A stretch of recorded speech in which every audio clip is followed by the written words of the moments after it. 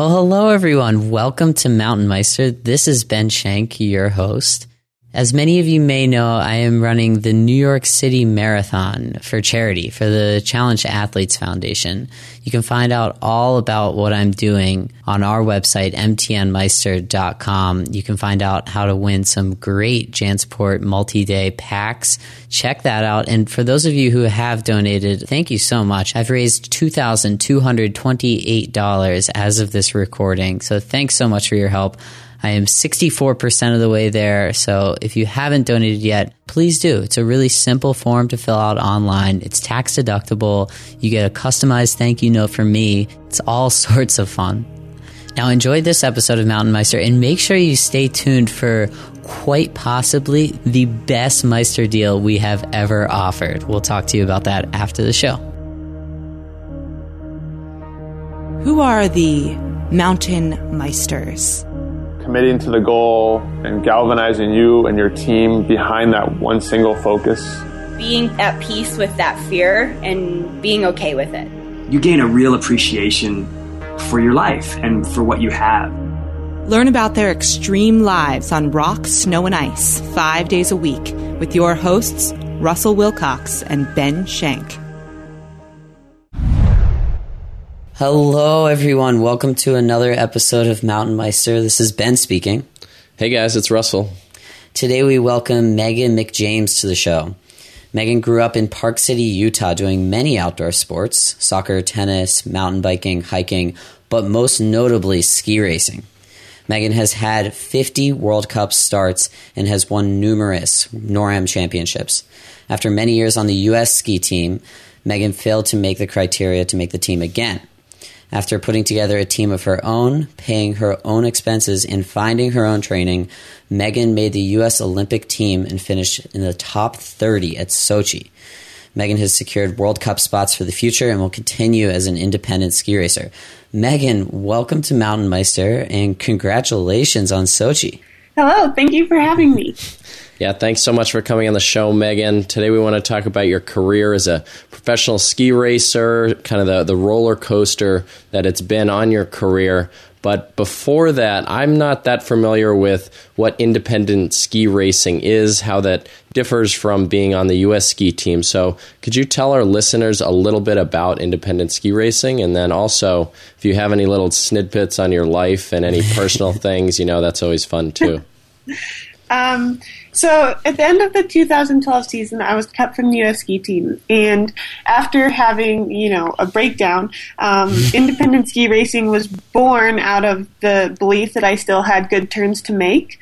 So independent ski racing is myself as an athlete and my technician manager, Pat Andrews, and we last year traveled the World Cup circuit with the goal of making the Olympics, which we were able to accomplish and we're very excited about.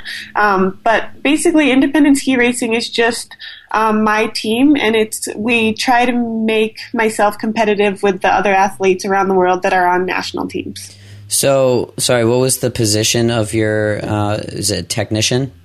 He's a technician, but he also helps me a lot with the logistics that our travel requires. So I call him my technician and manager. Nice. And so a person, I'm guessing the ski team would be doing most of the things. If you were on the ski team, they would be doing the same things that Pat's doing. Is that how it works? Yeah. So when you're on the ski team, you have a technician who takes care of your skis and equipment, tuning them and waxing them every day, making sure they're fast on race day. And then you also have a coach, and they also have an office full of people taking care of the logistics and all different types of things that go along with traveling around the world to ski race. So I needed some help. I couldn't just do it by myself. And so I hired Pat. But I was only able to hire one guy just because of financial constraints. You were on the ski team for years, correct? But then you got cut in 2012. What is the criteria to make the team? Yes, so I was on the U.S. ski team for 7 years, and the criteria to make the U.S. ski team changes as you get older. It gets harder as you get to be an older athlete. So after the 2010 Olympics, I was dropped from my ski company, and the next season, because of these new boots that I was forced into. Broke my heel bone in the apex of a GS turn. Ooh. And then that next season of rehab coming back, I had a really tough season and wasn't skiing fast. And at the end of this season, I didn't make my criteria for my age, which is usually about top 25 in the world. So I was cut. But like I said, it was a bad day, but I still feel like I was, had good turns under my belt. And the next season, 2012-13, was just about taking a step back and rebuilding my skiing from the beginning. And it wasn't like I was fast all of a sudden again. It took a lot of work, and we took a look at why I wanted to be a ski racer and the things that made me fast, and we slowly started to rebuild on those. And then at the end of that season, I was able to win the North American Cup overall title, which is how I got my World Cup seasons last year, which allowed me to make the Olympics.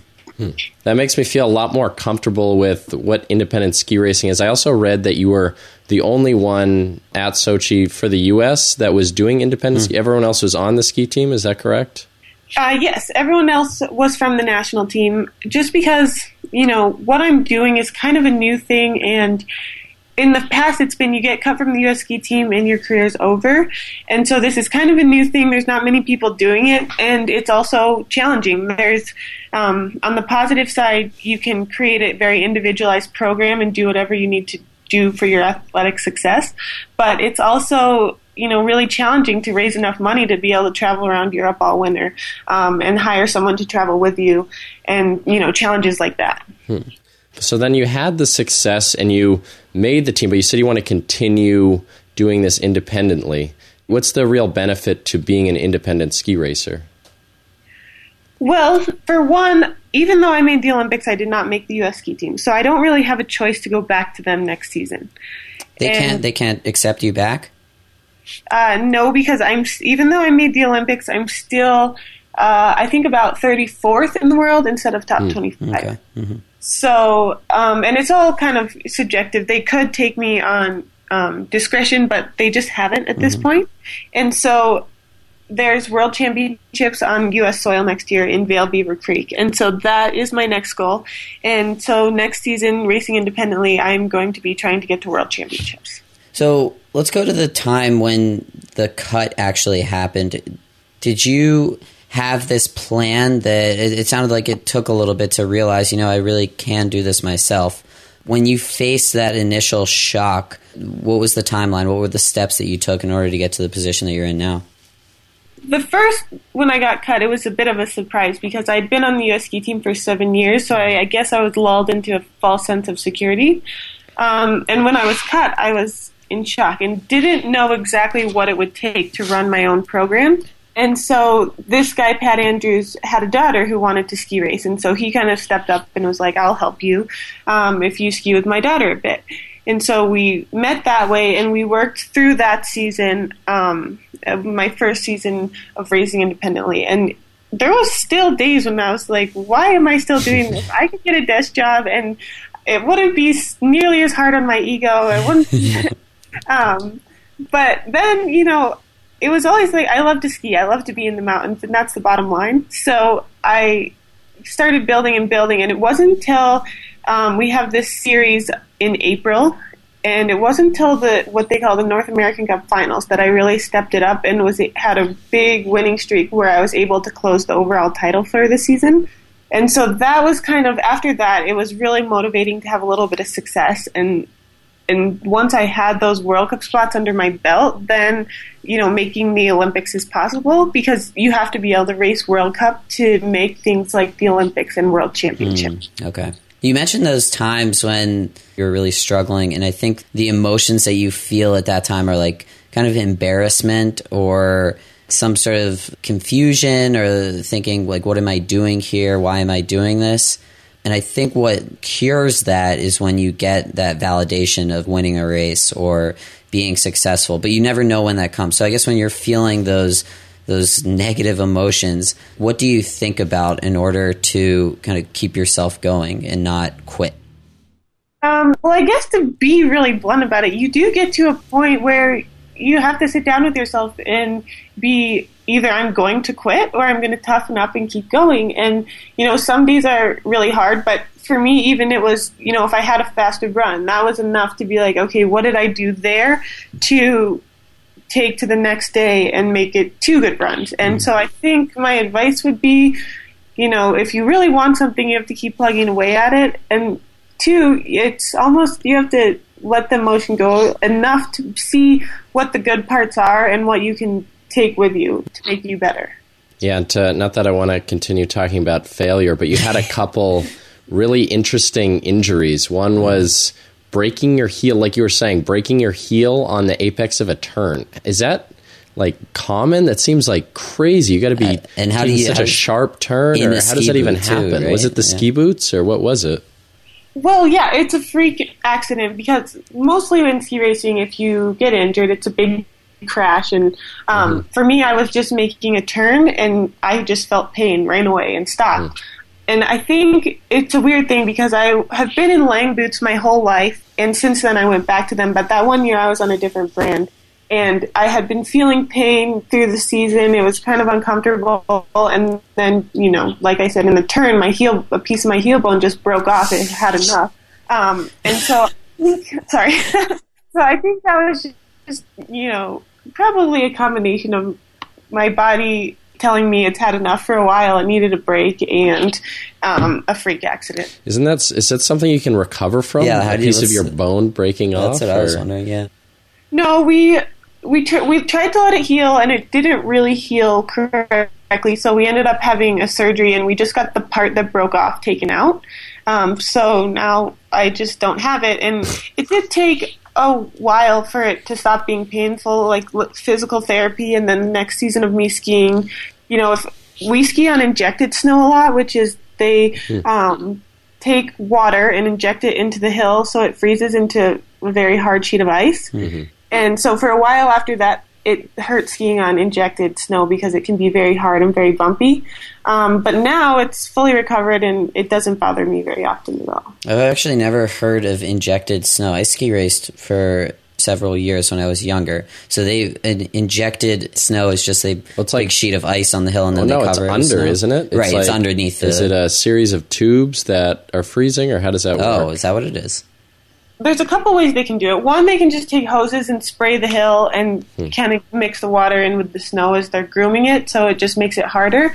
But if they're really doing a true injection, they have a bar with a series of pipes, I guess, that go punch down into the snow, and they take it and zigzag it down the whole hill and just inject water through the whole thing. And it kind of comes up and bubbles to the top to make it icy. Huh. And it's kind of a new thing. They do it more on Men's World Cup than Women's, but it is a good thing in the fact that it makes the surface more fair. So if you're starting in the back, you don't have so many ruts and bumps to deal with as you would if the snow was soft. Interesting. Okay, yeah. That makes sense. It makes it so if your skis aren't tuned to a T that you're probably going to fly off it too. But it seems like that's why you got to have Pat, so he saves you there.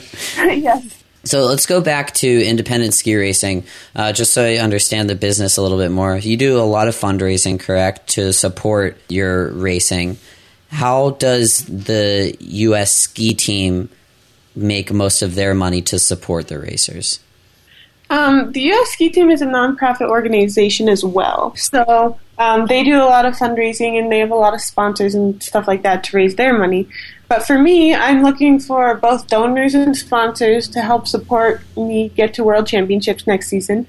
And for sponsors, I can offer advertising on my uniform, which is a little bit unique because I don't have that national team uniform. I can put your logo right on my jacket or my helmet and advertise you on my website, which with World Championships being on U.S. soil, ski racing is going to be shown live in the U.S. for the first time ever. So that's kind of a cool marketing standpoint. And then donors, I've had a lot of success with donors, just really awesome people who believe in following your dreams. And for them, I have some swag options listed on my website, but I can also offer you a tax deduction. Oh, wow. Then there's also this organization called the T2 Foundation. Are they affiliated with you, or is that just one of your donors? How does that work?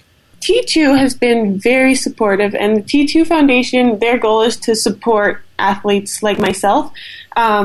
And they support, basically every year they write me a grant. And so they're one of my supporters.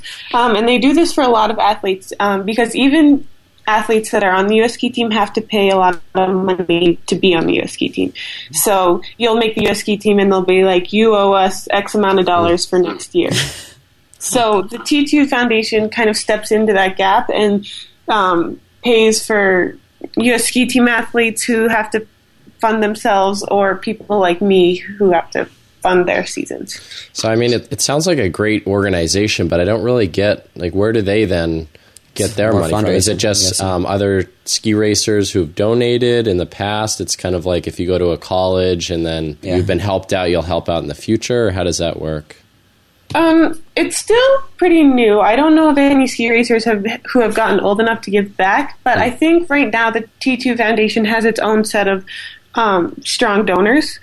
So they raise their own money and then give it out the way they want. And then their only caveat to getting a grant from them is they want you to give back. So, like for me as a ski racer, they want me to give back to developing skiing or young ski racers coming up Very cool. in return for my grant. So to switch topics, you also have a sincere passion for baking, Russell and I read.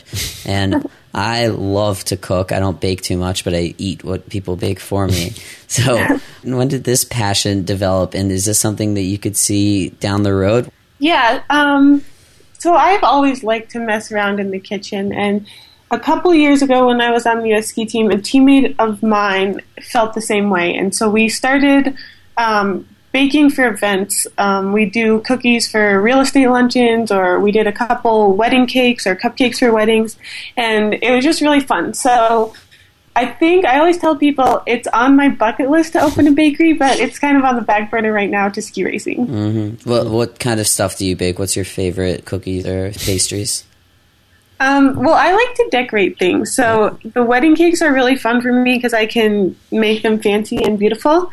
And then my teammate, she makes the best chocolate chip cookie in the world. Ooh, in the world. What, that's a tall order. What kind of chocolate? Is there any unique spin on this chocolate chip cookie, or is it more of a classic? It's just a classic, but it always turns out so yummy. You just undercook them. That's really good. Yes. I also like the chocolate chip cookies with salt in them. You don't like that? The little salty sweet combo? Bacon is the new thing on. Yeah, bacon and chocolate. Yeah, definitely. I haven't tried that yet. This is kind of funny because I mentioned that I ski race before, and my dad is actually just an incredible griller. Okay. So I used to race, and we would have events every other weekend. My dad, when I joined the ski team, started grilling for the ski racers because originally everybody would just do those steamed hot dogs and sauerkraut, and so my dad would bring in like pork tenderloin or chicken stir fry, and everybody loved him. He was the most popular person on the mountain. I could see that. When you're out in the cold for a long time, you get pretty hungry. Yeah, exactly. So that would make me race a little faster too if I had that barbecue scent coming up the hill, and you get down faster and you get a burger. This is also really weird. I'm not sure if this is true or not, but I've always thought if you have to go to the bathroom at the top of the mountain, it motivates you just a little bit more to get down faster. Have you ever thought about that, Megan, or no? Yes, but I hate that feeling when I'm trying to race, so I always try to go before I get stuck there. If you really have the adrenaline pumping through, you might not realize that you actually went to the bathroom during your run. So. That ever happened to you, Ben? Has that ever happened to you? No, not yet. Okay. Oh, interesting. Well, let's move on. We like to ask our guests for a gear recommendation, Megan. And you were telling us before the show that you have kind of a unique pick. So let's hear it. I love to ski it's a Patagonia fleece. It's called the R2 men's fleece. And it is a men's fleece, but I love the men's clothing because some of the women's ski jackets try to make you look a little too curvy while you're skiing. And I like to be warm and comfortable. And this fleece is extra long, and so it goes right over my ski pants and doesn't let any cold air in. So that's my pick. We will throw that on your Meister profile page, Megan. Yeah, sometimes Ben likes to wear women's clothing just to show off his curves a little more, but he thinks it's more aerodynamic, too, to be that tight. Well, we spend so much time in our full one-piece spandex suit that when I don't have to wear that, I go a little to the other end on baggy. Now, does this apply to your wardrobe outside of skiing? Do you only wear men's clothing? No. No. I don't know if my boyfriend would like that. We'll ask you one more question. This has been a great talk so far. And so you've had these ups and downs, and, you know, like you said, you want to keep skiing and, you know, keep having fun and keep doing what you love. So what's the biggest challenge that you see for yourself next year and maybe the next couple seasons for you as a ski racer? So the challenges I'm working on organizing right now to be prepared for next season is, number one, the fundraising aspect. So that takes up a lot of my time in the summer. And then also getting enough coaching. So I don't hire a coach just for financial reasons, but I need to work in with a coach. And I use a coach here in Park City. And so when I come home, I work with him, but I'm trying to figure out how to get him on the road with me.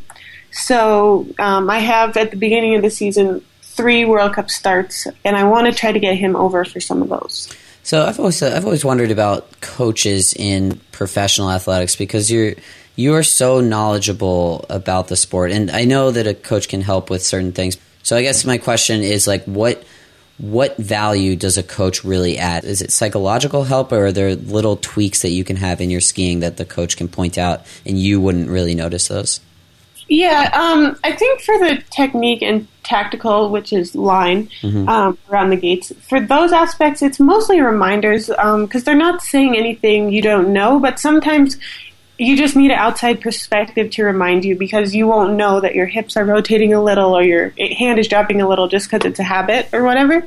But then on race day, the reason I want them there for race day is more of, so we have our coaches on the hill watching the race as it goes. So I'll start probably like 40th, and so he can watch the top 40 racers go and radio up and tell me how the course is, any tactical things that I need to change, any tricks and stuff like that. And so do you have the course memorized where you can say, you know, gate 23, take it a little wider, or how does he communicate that?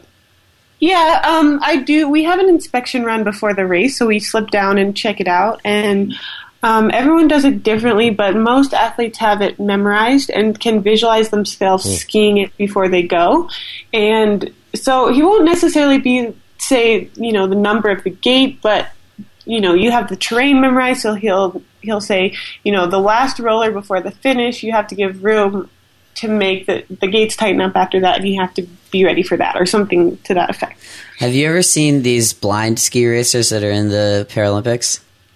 Yes, so cool. Do you think you could do that? No, it's so great. We're trying to get somebody like that on the show. We actually have I have a friend who, her husband leads her, and she is the blind racer, and it's so cool. I couldn't imagine doing that. Yeah, we'll have to get them on the show. For our listeners, if you're unaware of this, one person who is not blind leads the blind ski racer, and they communicate through like a telecommunication of like device. A Bluetooth headset. Yeah, I don't know, something on their helmet. And the racer, I mean, they still go like 70 miles an hour down the hill, and they're following this person by like 20, I think it's like 20 or 30 feet. So they're very, very close to each other as they fly down the hill. It's really cool. Yeah, we're going to try to get somebody like that on here. Quickly, Megan, you mentioned the fundraising part of it, and this is something that Russell and I are kind of experiencing with the podcast, is that you have to do a lot of what we call shameless self-promotion. And I don't want to give this a negative connotation at all, but it's difficult to shamelessly promote yourself. Has that been a difficult transition since you left the U.S. ski team?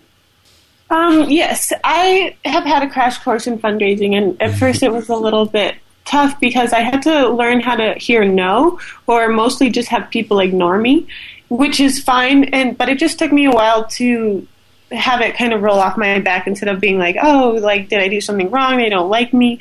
But I find that you have to send out like 100 emails to get one back, and the people that I have most success getting donations from are people that I've met and know. So I try to go out and meet people at events and tell my story, because people, I think, identify with a story of perseverance and passion like mine. So I just have to go out and tell it. But that can be a lot of work when you're also trying to train and everything else that goes into ski racing. So yeah, I guess I've learned a lot about it pretty quickly. Megan, thank you so much for joining us today. This has been a ton of fun. Yeah, and for our listeners, check out Megan's blog to it, megan-mcjames.wordpress.com. And we'll put all the links and everything on our website, mtnmeister.com. And you can check out her Meister profile page, get you some men's swag, whether you're a guy or girl. And Are you selling cookies on your blog, Megan? No, but I could add that. If you make a donation, I could send you cookies. Ooh, I like that. Might be good. That's great. Yeah, thanks again for coming on the show. Thank you so much, guys. Well, there it is. Quite possibly the best Meister deal that has ever been offered. Chocolate chip cookies. I'm hungry just thinking about them. Megan also has other prize options listed on her website if the chocolate chip cookies just aren't good enough for you. She has a custom Olympian Megan McJames t-shirt. She also is offering winter hats, a postcard, an autographed action photo, and if you're generous enough, even a framed World Cup bib. Some pretty cool prizes there. Check that out. We'll have the details posted to Megan's Meister profile page on our website, mtnmeister.com. Don't forget that if you like what you heard today, you can just subscribe to our podcast on any platform you desire. SoundCloud, Stitcher Radio, iTunes. It is sickening the way that some people listen to podcasts. My dad used to listen by logging onto our website and listening through Safari. That's not the right way to do it. Sorry, Dad. He knows better now, though, Meister fans. Enjoy doing the rest of whatever you are doing while listening to this podcast. Until next time, I am Ben Schenk. Thanks for listening.